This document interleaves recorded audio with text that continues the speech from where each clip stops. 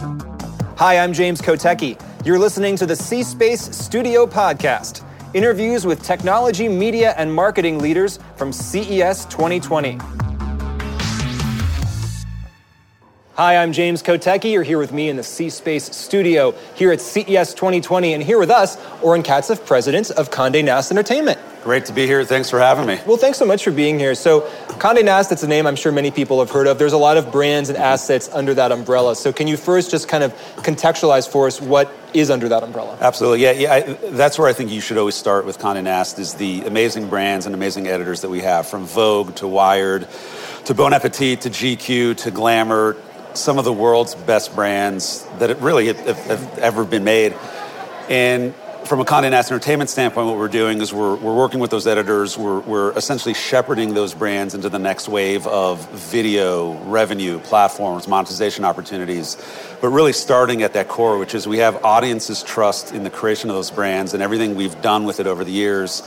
And my job, if I do it right, from a digital video and TV and film and podcast standpoint, is, again, really kind of shepherding those brands into the next wave of these opportunities. Does something unite all of those disparate brands? Is there a Condé Nast? Is there something that makes every piece of Condé Nast Entertainment unmistakably Condé Nast?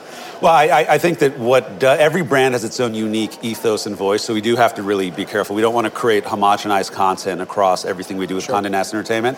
But what I would say from a video standpoint, what's unique to us is that we do spend a ton of time thinking about data.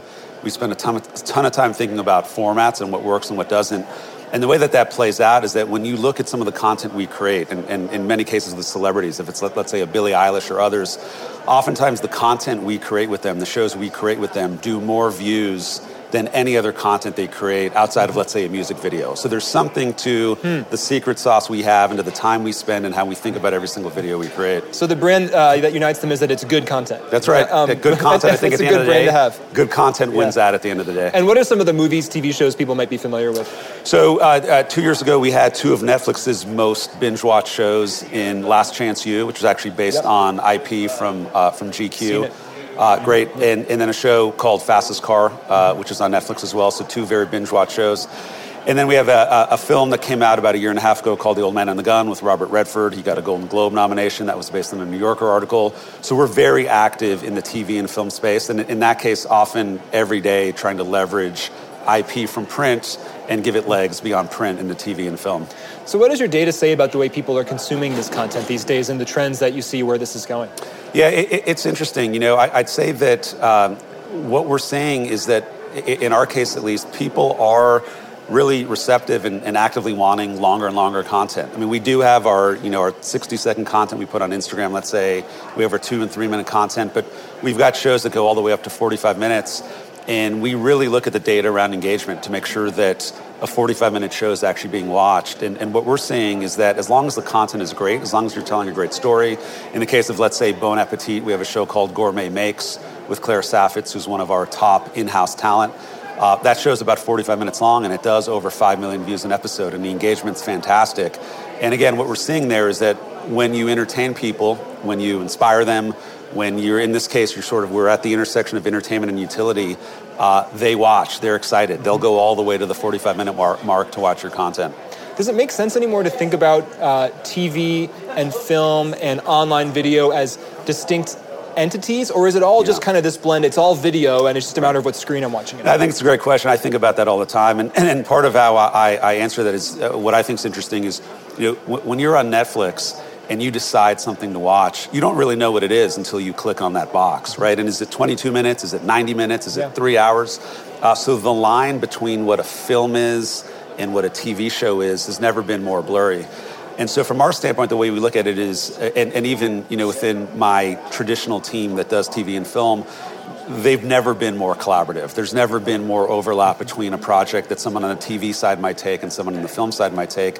I think it's, again, because the definition of what TV and film is from an audience standpoint, I don't know that they care as much. They just want great content. And again, is it 20 minutes? Is it 60 minutes? If you're going to entertain them for 60 minutes, they're going to love it. And if you can entertain them for 20 minutes in a 20-minute show, they'll love that too. Sure. We go for 10 minutes apiece in this studio here. And clearly you've determined that's the exact right 10 time. 10 minutes is our sweet spot, and you're right. It's totally context dependent. Yeah. So when you're looking at people, I assume people come to you all the time with pitches for new shows, and your team is trying to figure out what you greenlight, what you make, what you don't.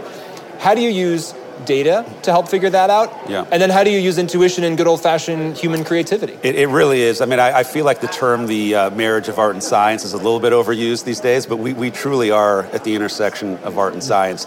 There is some gut and some real creativity. Like, the idea behind 73 Questions, which is one of our landmark series across all C&E. And this is a video where someone goes into a celebrity's house and asks them a whole bunch of questions in kind of one continuous take. That's right. Yeah. 73 Questions. It started with Sarah Jessica Parker and the thought of, if you had Sarah Jessica Parker for 30 to 45 minutes, what would you do? Yeah. And the creative side of the equation was, let's try this. So it has to start with the art. But the science side then says, well, where are people? Where are they? How long are they watching? Can it be longer? Should it be shorter? Should we tweak the format? Does it need to be one long continuous take? And as well as data that we're looking at. Well, what kind of talent performs better than others? What kind of formats perform better than others? And the reality for us is, we launched over 100 digital pilots in 2019, and the idea there is, this isn't like a $50,000 an episode pilot like other platforms might be. You truly can test and fail fast and understand what works and what doesn't. And the one thing I like to say just in general about content that works or doesn't work is, don't get too attached. If it's not working, you should be okay with letting it go or trying something new. And even if it is working, audiences can get fickle. It doesn't mean it's going to work forever. So you have to be on top of the trends that are working and not working. And even something that's a hit 6 months ago, make sure you keep it fresh. We're talking with Oren Katzeff, the president of Condé Nast Entertainment. So your content is not just on one video platform. You mentioned you're on Netflix, you're in movie theaters, you're on YouTube, you're all over the place.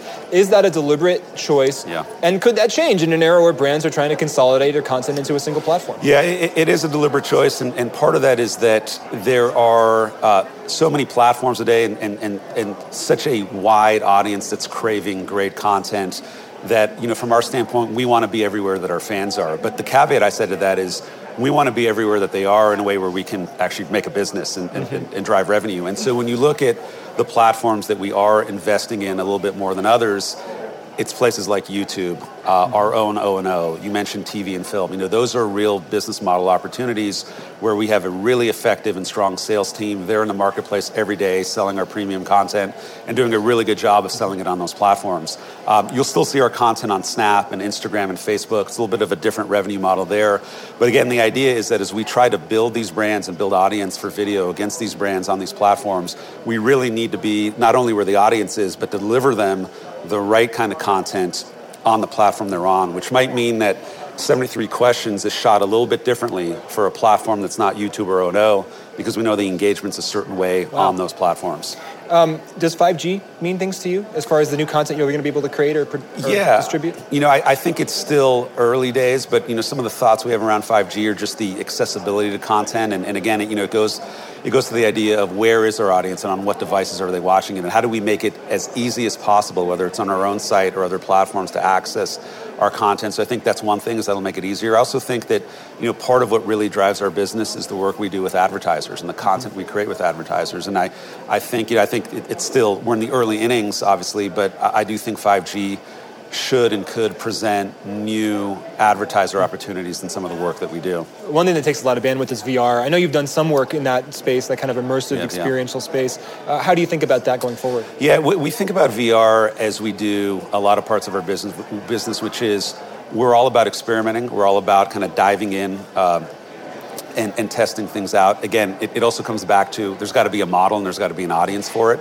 And we've seen some pretty good results to what we've done so far. As we look at 2020 and beyond, there's a couple other things we're working on, but again, it all comes within the business discipline umbrella, meaning we've got to make sure we've got a big enough audience to enjoy it and that there's a business model behind it. So as I was prepping these questions, I have this question. I think it's only for you, the only guest I'm going to ask this to. I just figured you'd be the right person to ask. Would you rather have an A-plus team using older technology or a B team with the latest gear? And I don't get to choose A+ on both. You know what? This is the C-Space studio, and anything's possible. But I guess I'm just curious, what's the relationship between technology and people? I would say I always go for A+ people. I really do. I think that when you have a strong team, especially in a creative world, that are working well together, it's like having a team on the football field or a team on the basketball court.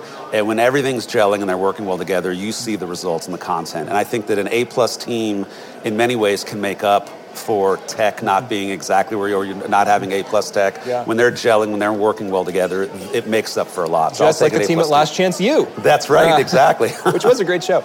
Oren Katzeff, president of Condé Nast Entertainment. Thank you so much. Absolutely, thank you. For being here in the C-Space studio. Thank you.